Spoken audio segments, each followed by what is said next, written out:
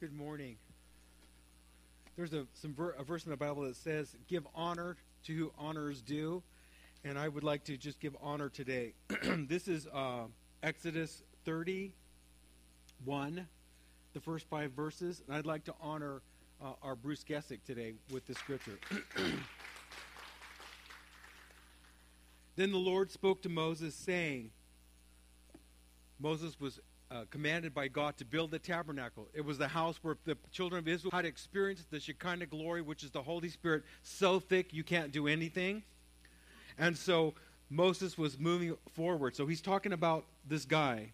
"See, I have called him by name, Bezalel, the son of Uriah, the son of Hur of the tribe of Judah. And I have filled him with the Spirit of God, in wisdom and understanding and knowledge, and in all the manner of workmanship, to design artistic works, to work in gold and silver and bronze, in cutting jewels for setting, in the carving of wood, and to work all the manner of workmanship." And if you were with us at the beginning of this project last year, we had tried to get some people to help us, and it was by God's grace that we didn't, because it was going to cost us a lot of money just for them to design things and plan things, and they had to come from way out of town. And as soon as we decided we could not have that, Bruce Gessick, just the Spirit of God in him and his creativity and his knowledge, his technical ability just rose up, and he took this project on. He's been working like 7 days a week, and he has been, to me, just like Bezalel was in building the tabernacle. And a lot of what you see was because of his creative understanding and how to do technology, and his searching the web for the best speakers and all kinds of things. And I just want us to just honor Bruce Gessick this morning.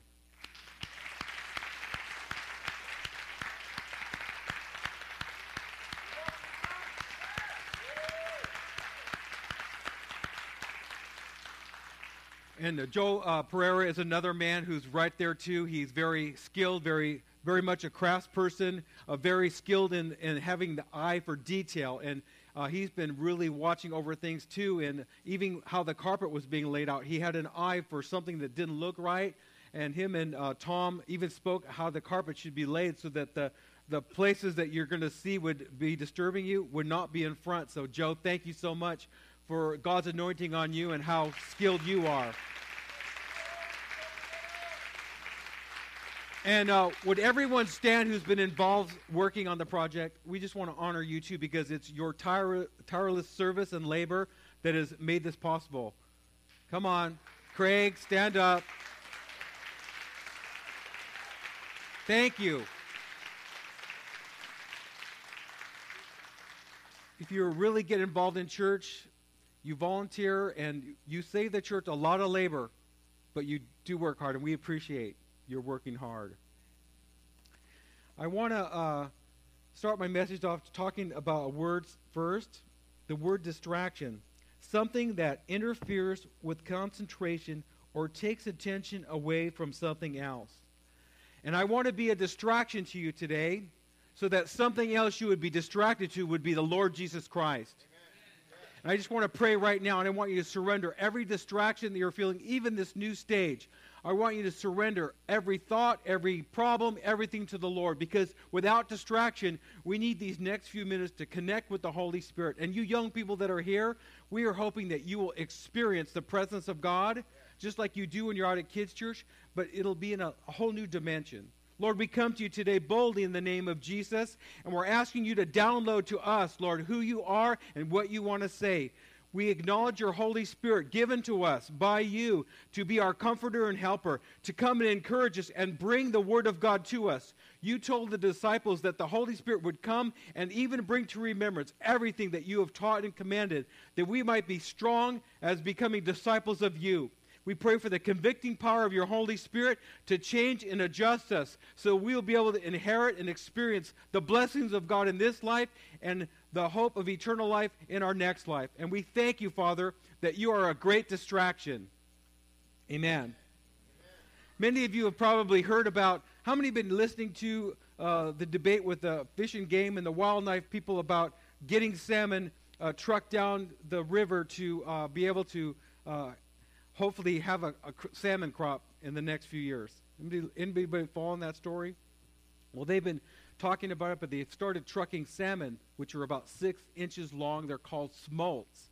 And they've been putting them in trucks and carrying them downstream. And one of the places that they deposited just on the 25th of this last week was Battle Creek. And it's interesting that we're talking about salmon this morning a little bit and how it correlates in the natural to our spiritual life, and how salmon have this brief time where they leave hatcheries all over California and different places in the world, and because our water is short right now, they're wanting to give the salmon a head start and a jump. But part of the problem is because there's not a lot of heavy runoff is that water is not murky, so the salmon are in clear water, so they become easier prey to different birds and different other predators. So they're having a hope to have the salmon launched now so that in 2 years and in 2017, there's going to be a crop of salmon coming back upstream. You're tracking with me? Good. I want to give you another word. Spawn. Offspring, especially numerous, if numerous, produce and deposit eggs, produce young, especially in large numbers. I want to give you 2 words now that are related to this story and for all of us. Spawn upstream. It's a prophetic word to us this morning. Spawn upstream. We are called to be fruitful upstream. When the salmon are released in the sea, it's related to that word in the Bible that talks about the seas being an analogy of being in the world, being in the sea of humanity. You've probably heard that term even literally, like that's used in writing, in the sea of humanity. And when you think of these young salmon, they example who we are and how God desires us to live for Him. And how that correlation of that someday those salmon in 3 years hopefully are going to be able to swim upstream fighting all opposition. How many of you have watched TV like the National Geographic and seen the bears hovering at those rivers and seeing those salmon fighting up to jumping up trying to get back to spawn, to have a place where they're fruitful and they're fulfilling a destiny? And it really correlates with our talking about making disciples, bringing people to Jesus Christ so that they have an opportunity to have eternal life. Can you track with me this morning? You are called to spawn upstream. But everything in the sea of life, everything a lot of you have gone through, what Satan has tried to do is to steal your life, to steal your purpose, your destiny, your hope. Even Savannah, what an awesome testimony that you would share where you've been this week, but somehow God has got you swimming upstream again. In the process of time, as salmon are returning, they're few in number. In fact, I have a little quote from one of the articles I read. A small number of salmon survivors begin their upstream run back to their hatcheries to spawn upstream. We are called to spawn upstream. We are called, once you receive Jesus Christ, to begin to turn around and to begin to swim against the current. To begin swim against what's easy, what's familiar, what's commonplace, what's temporal. We're used to, in our society, to be relaxed, kick back, take it easy. But in the spiritual realm, we're called to rise up. We're called to swim against the current. We're called to swim against the distractions of our own flesh and our own desires. We're called as disciples to swim against everything that would steal away our faith, to get to that place of understanding our call, understanding our purpose, and understanding who we are and how we're to function in that purpose. It's interesting that salmon, as they swim, their final place where they deposit their eggs and they're leaving a legacy of future descendants, which they will never see. They reach home, that place where they launched out, that place where they came from, and they find a place of resting, and then they perish. That we are called to deposit because we're heading home.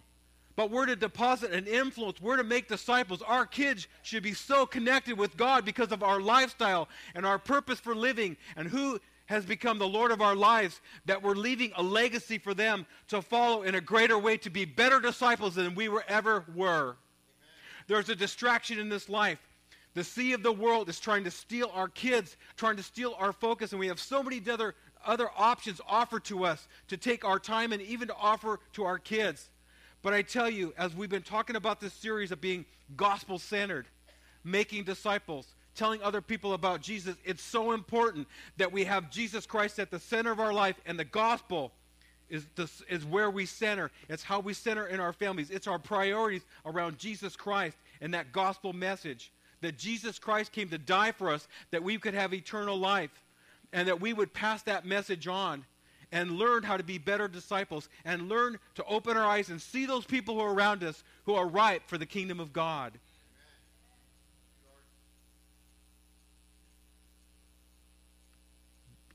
Do I want to spawn upstream? I don't always want to go upstream. I don't always recognize the purpose for which God has called me. I like to kick back. I like to be on the couch. But God is challenging all of us to rise up and be the disciples that Jesus is calling. When I think of the woman at the well, in her own sin, in her own broken relationships, disillusioned probably about marriage, living with that guy she was living with then, and when Jesus confronted her and talked to her, when in a moment, she got born again and she went back into her village and she started being a gospel witness. That story is an example that we don't have to have this huge Bible college degree in our head to simply tell people about the Jesus we've just come into a relationship with and had eternal life with. Disciples fish for men. Sorry, no PowerPoint this week. Easy for me, hard for you. Matthew 4:18 and 19 out of the Amplified Version. As Jesus was walking by the Sea of Galilee, he noticed two brothers, Simon, who is called Peter, and Andrew, his brother, throwing a dragnet into the sea, for they were fishermen. And Jesus said to them, "Come after me as disciples, letting me be your guide. Follow me, and I will make you fishers of men." It's a call on Hillside for us to be fishers of people who are lost, who are in society, who are in the sea of humanity and are perishing, overwhelmed by the circumstances and the victimization of things that happen to people in our life and in our time. And they're longing to come home. And Jesus is saying, I want to make you fishers of men. In this place, this tabernacle, this place that we're beautifying, it's a place that's only a holding place where we meet a few times a week to have a connection, to have some roots and inner places where we begin to connect and strengthen each other and stand with each other. But in this place, the Holy Spirit manifests to us, and so we get encouraged, and we can encourage others so that we can become strong in spirit, so that as we live our life during the week, we're sensitized to the Holy Spirit and what He wants to say and do through us. And we begin to take our life back, and we begin to take other people back for Christ. A disciple's purpose, John 15:16, Jesus said, "You did not choose me, I chose you and appointed you that you should go and bear fruit and that your fruit should remain, that whatever you ask the Father in my name, He will give it to you." It's interesting as the biologists talk about the salmon and, this whole thing where they're trying to truck them and they're trying to think, how does a salmon understand that he swims down this river and in 2 to 3 years time, he comes back up that very river that he came from. They're trying to figure out, is he leaving, or he or she are they leaving little particles of themselves? But when you think how the river is running, how could they leave any part of their DNA on any place that they could track back home? I would choose to tell you that it's God. It's something in God is put in them, because life, even the manner of life that's in fish and animals, it's coming from God. And in them, there's something that's resides in them because they're God's creatures, God's creation, that causes them at the right time to swim up the right stream. I tell you, in Jesus Christ, we are born again and we're spiritually alive, and God has an ability to cause us to spawn upstream, to cause us to get a fight in us, that something rises up inside of us, like prophetically Savannah said to us, where we rise up against every opposition and begin to move forward.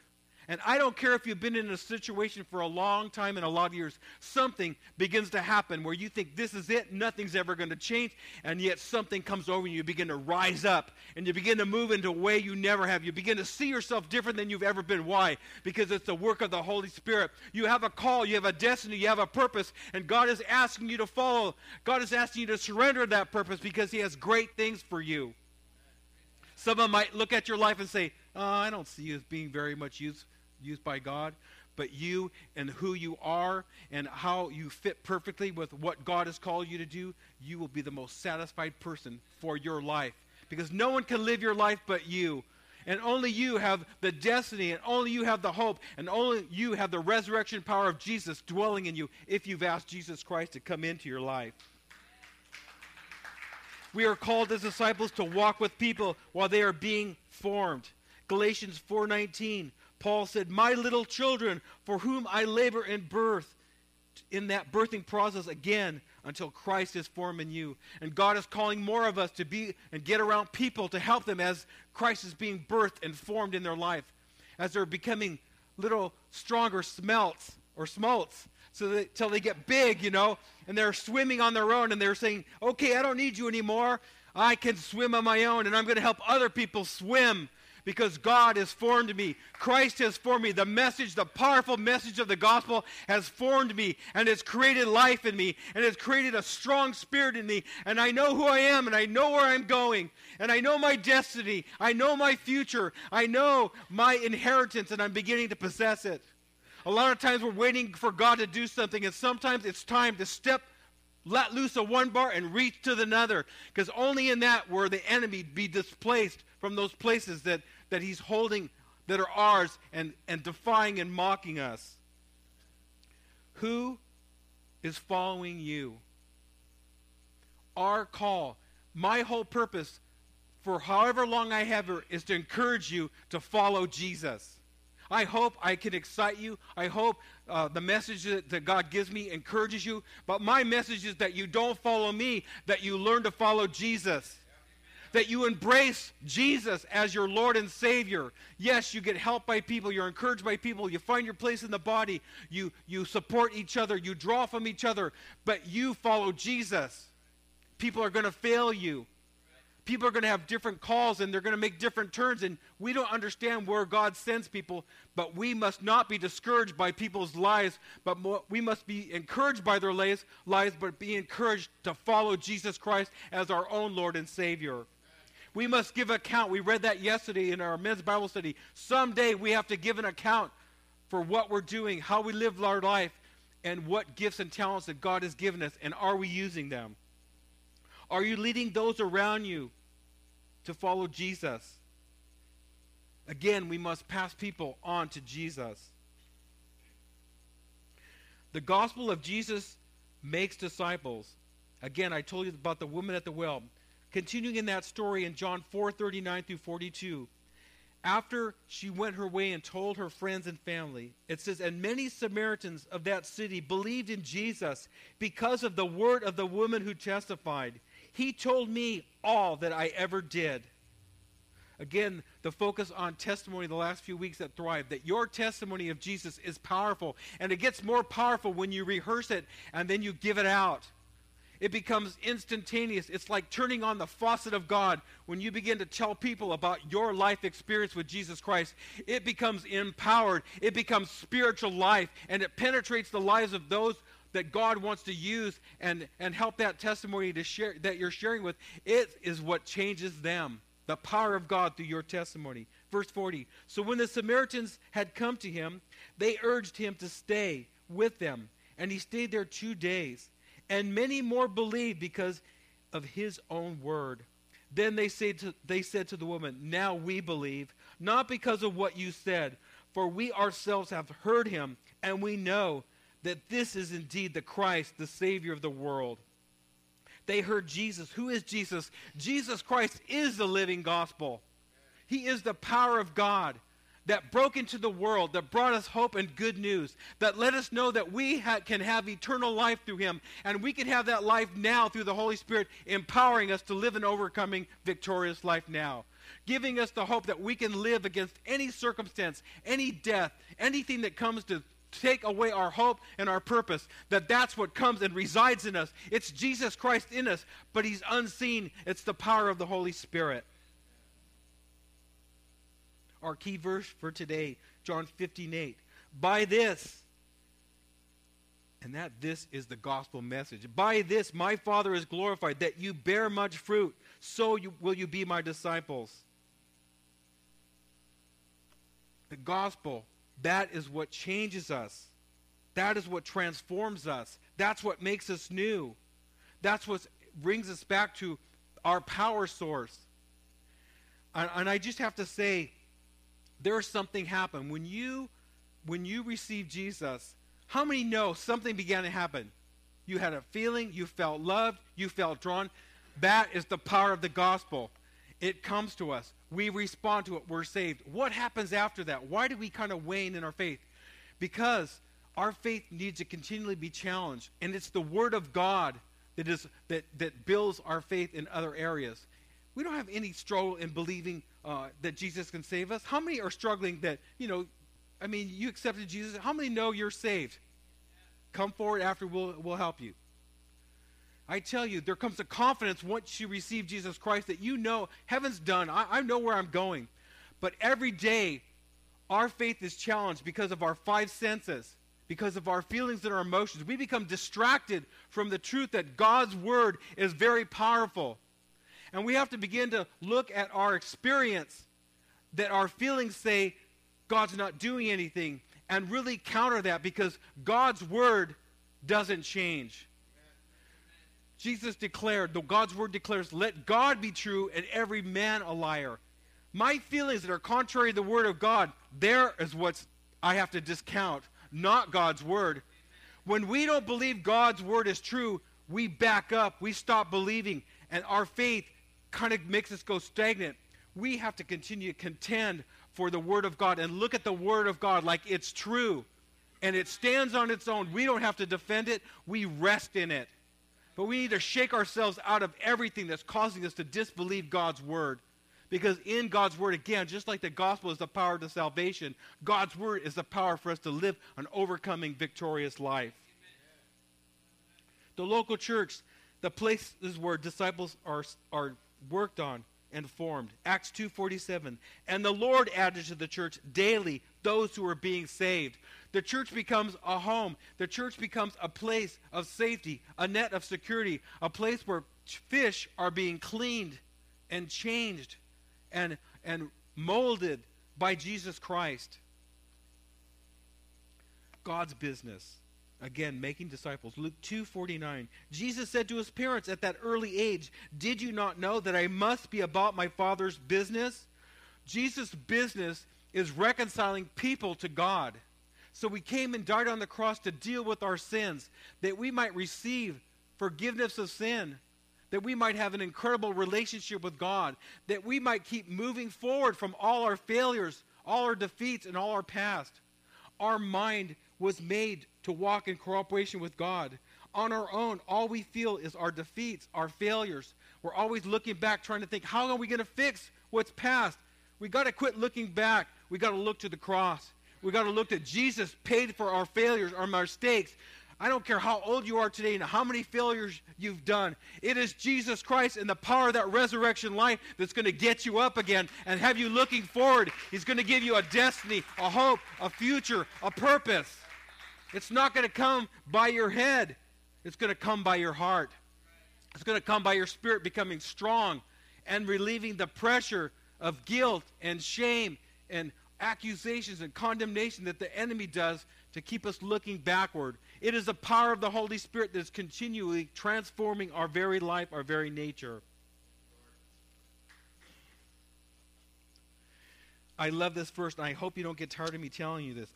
Romans 1:16. The gospel is the power of God to salvation. That's the journey to salvation continually over and over again, that we experience the power of God, the power of God's word, the power and the life-transforming gospel message, that sometimes when we're hung up in our problems, we're forgetting how powerful it is. And so when we're around people who are ready to hear Jesus, we're not talking about Jesus because we're in a current problem and we're not believing that God is going to deal with that and God's going to use that very thing to help me overcome something else. The gospel is the power of God to salvation for everyone who believes.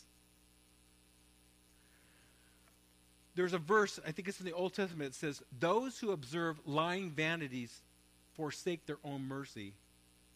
Those lying vanities are those things that come against our knowledge of the Word, that we compare our experiences with what the Word says, and we say, well, the Word is not relevant. It's not working. No! Oh, God, I don't understand my circumstances. I don't understand my experience. I don't understand what's happened to me in my experience that's causing me to have unbelief for you. But God, forgive me. God, I want you to root out unbelief. I want you to root out my distrust in your gospel message. Belief is the process of trusting God, and it takes time to replace our experiences with the Word of God. It's like burning your hand once. That's it. You're never going to put your hand in the fire again. But with God's saying you cannot go by your experiences, even though you've burned, and you look at your circumstances, you feel like you've been burned by God or burned by His Word. You've got to go back. You've got to go back to rebuild a new experience, that God's Word is powerful to change your life, that God's Word can rebuild you and give you hope and give you reason. Even though you may grieve a loss or something that's been very traumatic or hurtful in your past, and you can't seem to get over it with God, you must come back to the source of your life. It's the Lord Jesus Christ. It's God, our everlasting Father, and it's the Holy Spirit working to change our experience.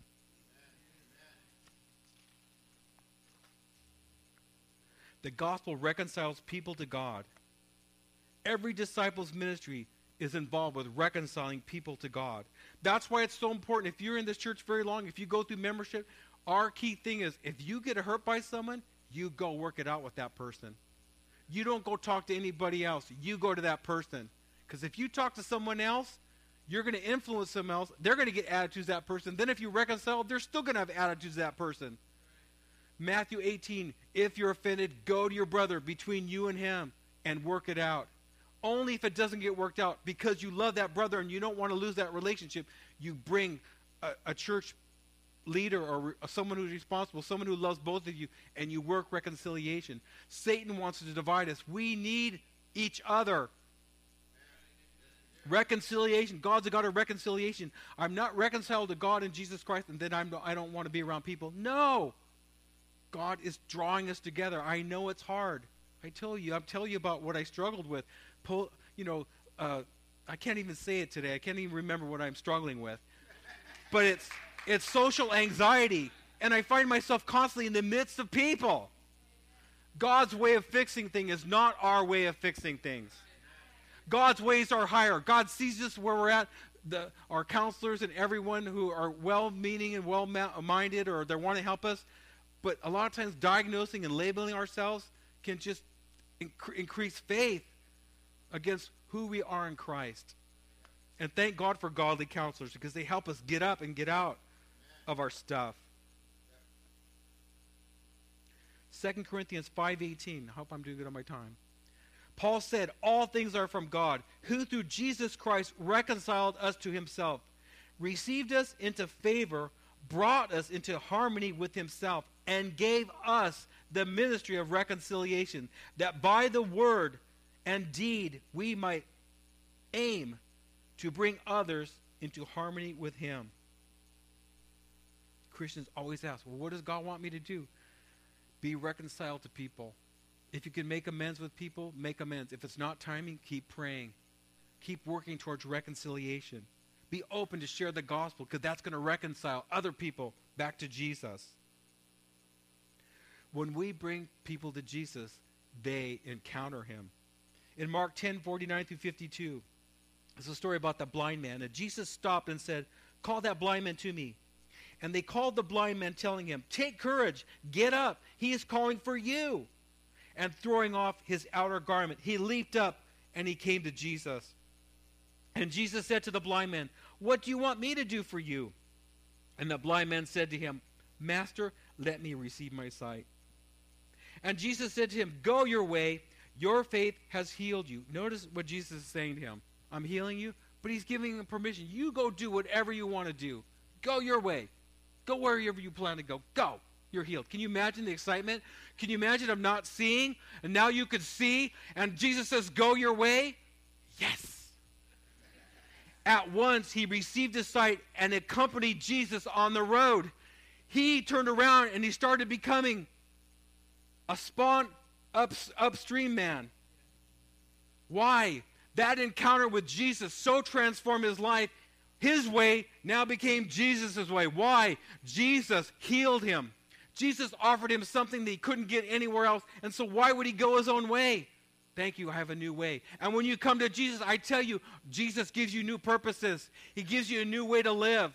He gives you new hope. And he gives you something that resides in you. There's something that happens when we're born again. Our spirit reconnected with God causes us to do those very things that we don't want to do. How many can say that as a Christian? You feel like that. I am doing the things I don't want to do because something motivates me. Something drives me. Something compels me. What is that? It's Christ in us. It shows that we are born again men and women of God.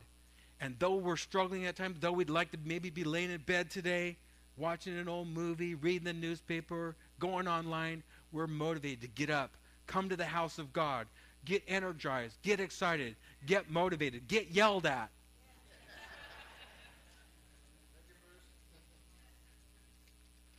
And we're to see sinners like Jesus sees sinners. You know, seeing that movie, Son of God, a couple weeks ago, every time I see, even it's the old movies about Jesus, when you have a visual, it just connects your heart. And when you see Jesus loving people, and that scene that really got to me was where, you know, he's all beaten, right? And they're whipping. I mean, the guy's been beaten all night. He hasn't slept in a couple of days, and he keeps falling under the weight of that cross. And every time he falls, they're beating him, saying, "Get up and carry your cross." And I remembered, wow, I don't know about you, but if someone hit me once, I'd have a lot of hatred towards them. I'd have a lot of negative feelings in my heart. But I was remembering Jesus was going to the cross, and he loved the very people who were beating him. And it just had me look at this whole thing about what Jesus said about loving our enemies, loving people. How can we love people? By telling them the gospel. What about our enemies? I think we love them by telling them the gospel message, get them saved so they start going upstream and feel what we feel. You want to punish your enemy? Get them saved. Then they got to take up their cross and follow Jesus, and they're gonna have some pain. Unless any of you out there are not having any pain as a Jesus follower. In Matthew 5:44, Jesus said, "I say, love your enemies." Romans 5:10, Apostle Paul reminds us, when we were enemies, we were reconciled to God by the death of his Son. We were all once Jesus' enemies, but it was our sins that helped nail him to the cross. Everything that we ever did, anything that we could ever do wrong was already nailed to Jesus.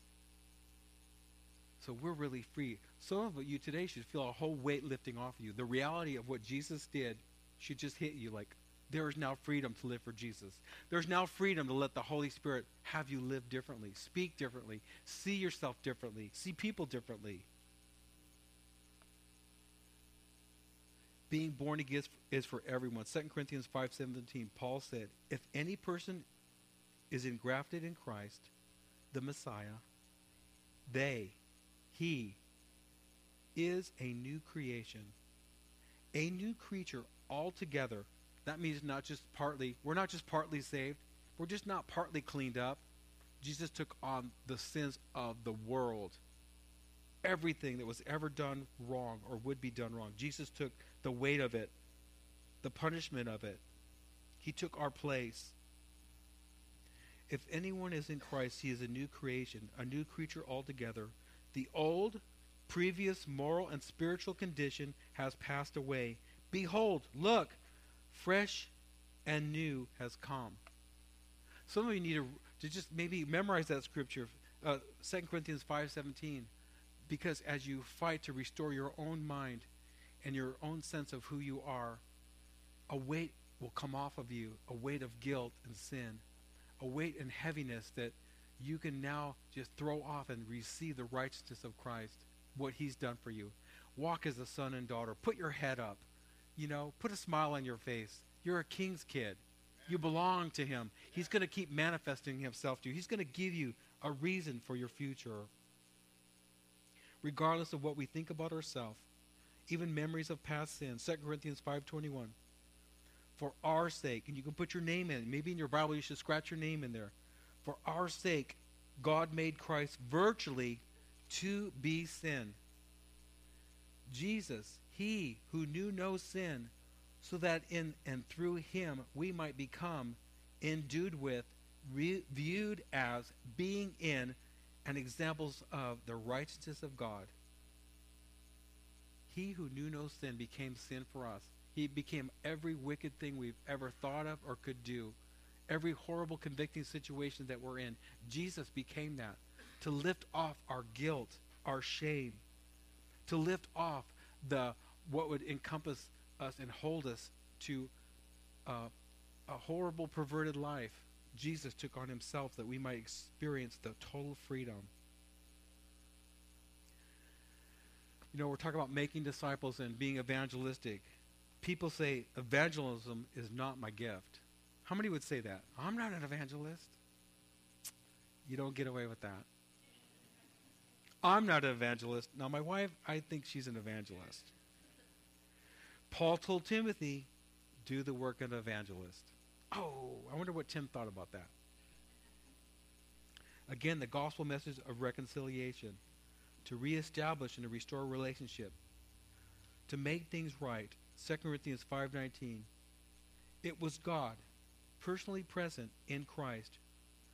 That gives us a whole new view of God. In the Old Testament we see God as a God who judges. Man, you did wrong, eye for an eye, tooth for tooth. But this gives us a whole new view of God, that in all of God's plan, that it was God, God's great love, God who is in love, that he invested all of his love in Christ to bring us back to himself. It was God personally present in Christ, reconciling and restoring the world to favor with himself, not counting up and holding against men their trespasses, but canceling them, and committing to us the message of reconciliation, of restoration to favor. Wasn't Freddie's testimony awesome? Getting double homicide erased. Wasn't that incredible? God freeing a person. That's grace. Everywhere Freddie goes, he gives that testimony of the freedom he's got in Christ. Awesome. Thursday, I woke up about 5 in the morning, and it was my dentist day. I was going to the dentist. But I started praying for my dentist. And I was wondering, wow, is today the day I'm supposed to talk to my dentist? So I was thinking about it. And when you start thinking about maybe what God wants you to do, you get kind of scared. So I went in. I was waiting to go into the room to get worked on. And I asked the receptionist, how long have I been coming here? And she looks up in my folder and she said, I think you've been here almost 10 years. I said, oh, okay. So I was already thinking, how can I open up talking to my dentist? My dentist, he's the kind of guy, he is so friendly. When he's got 2 hands in your mouth and the drill going, he's asking you questions. And it's like, okay. And I hear him, the walls are just literally partitions between, I think they have 5 different working stations. He gives this guy a shot and goes works on another person, and he's talking to this person, and you're waiting. And I'm thinking, wow, he is so talking. I heard him talking to the other guy, life story. And then he's talking to his assistant, and he's like talking a million miles an hour. And I'm thinking, he has every moment accountable. How am I ever going to talk to him? I'm already talking myself out of this, right? How am I going to be able to talk to him? But I'm thinking, I just know because I hear his conversation. I know he's not a Christian. How am I going to talk to him? So he's started to work on me. He's waiting for my shot to get better, but he sits down and he asks the lady for another sheet to keep writing stuff about me. So we sit there and I'm thinking, okay, here's your chance. What are you going to do? And so I said his name, And I said, I just want to thank you that you've been taking care of my teeth for almost 10 years. And I have a complete trust in you. Every time I come, I know you just take care of me. And he just, now when you tell someone, when you kind of give them a little bread before the meat, your sandwich principle, you say a little positive thing, he just like put his pen down and he just turned. He's sitting in a chair, he's listening to me. He's always talking. I have my face is swelling up, but I still can talk. So I said his name. I said, God, and he knows I'm a pastor because every so often he'll ask me, well, how's the church going and everything. But I said, God woke me up at 5 o'clock this morning and I was praying for you. And he says this, he goes, I was taking my shower today and I thought about my parents. They're both dead, but I felt like their presence was here. I know somehow I think they're in heaven, but I felt their presence with me, right? So he's telling that. And I said, Dr. So-and-so, I just want to let you know, I feel like God wants to reveal himself to you. Jesus Christ died on the cross for our sins, that we might come into a relationship with God. He took all of our sins. We don't have to do anything but just come to him and say, I believe you died for my sins. And then a relationship, that born-again experience happens, and we now have a deeper communication between us and God. He was very open. He almost like teared up. He just listened. And he said like, wow, that's a lot to think about. So he goes and finishes, and then he goes, works on someone else, and then the other lady, she's working on the rest of my tooth and everything. And while I'm in the chair, because a lot of people say nowadays, my family's all around me and everything, and they're dead, but they're here with me. And I felt like God gave me a revelation about what he said. And so we came back in, and just I got up, I said, Dr. So-and-so, I just want to say one more thing to you. It only takes me a minute. I said, you were talking about, you felt the presence of your parents this morning. I think I know what that was. Do you know the Bible says that God is love? And what you were feeling was God's love. You're in a place right now where the Holy Spirit is drawing you to himself, and Jesus wants to reveal himself to you. Jesus wants to change everything you know about God because he wants to make himself personal to you. I said, if you'll go home tonight and get your Bible out, read in the book of John, God wants to reveal himself and let you understand what's happening. And he said, you know what? I'm going to go home tonight and I'm going to read that right before I go to bed. I'm going to read John 3. So I just want to let you know, it's those moments I just knew in my heart. That's that prophetic sensitivity we get because we're born again. We're connected with God. So he puts things on our heart. And yes, it's going to be a little scary. But if you will follow through, you will be so excited about the people God's going to bring to you that you can share the gospel with. And as you share, I tell you, this week was like a highlight for me in God. I had so much joy. Doing God's will, sometimes in our mind we think, oh man, being a Christian or speaking for Jesus, oh, it's going to be hard. But I tell you, when we step out, only in the moment when we step out to talk to someone about Jesus is there a grace, and it's the Holy Spirit that comes at that moment. And it's grace to the person who's receiving the message, but it's grace to you who's giving the message. God blesses the giver and the receiver. And so maybe the worship team come up. Will you stand with me?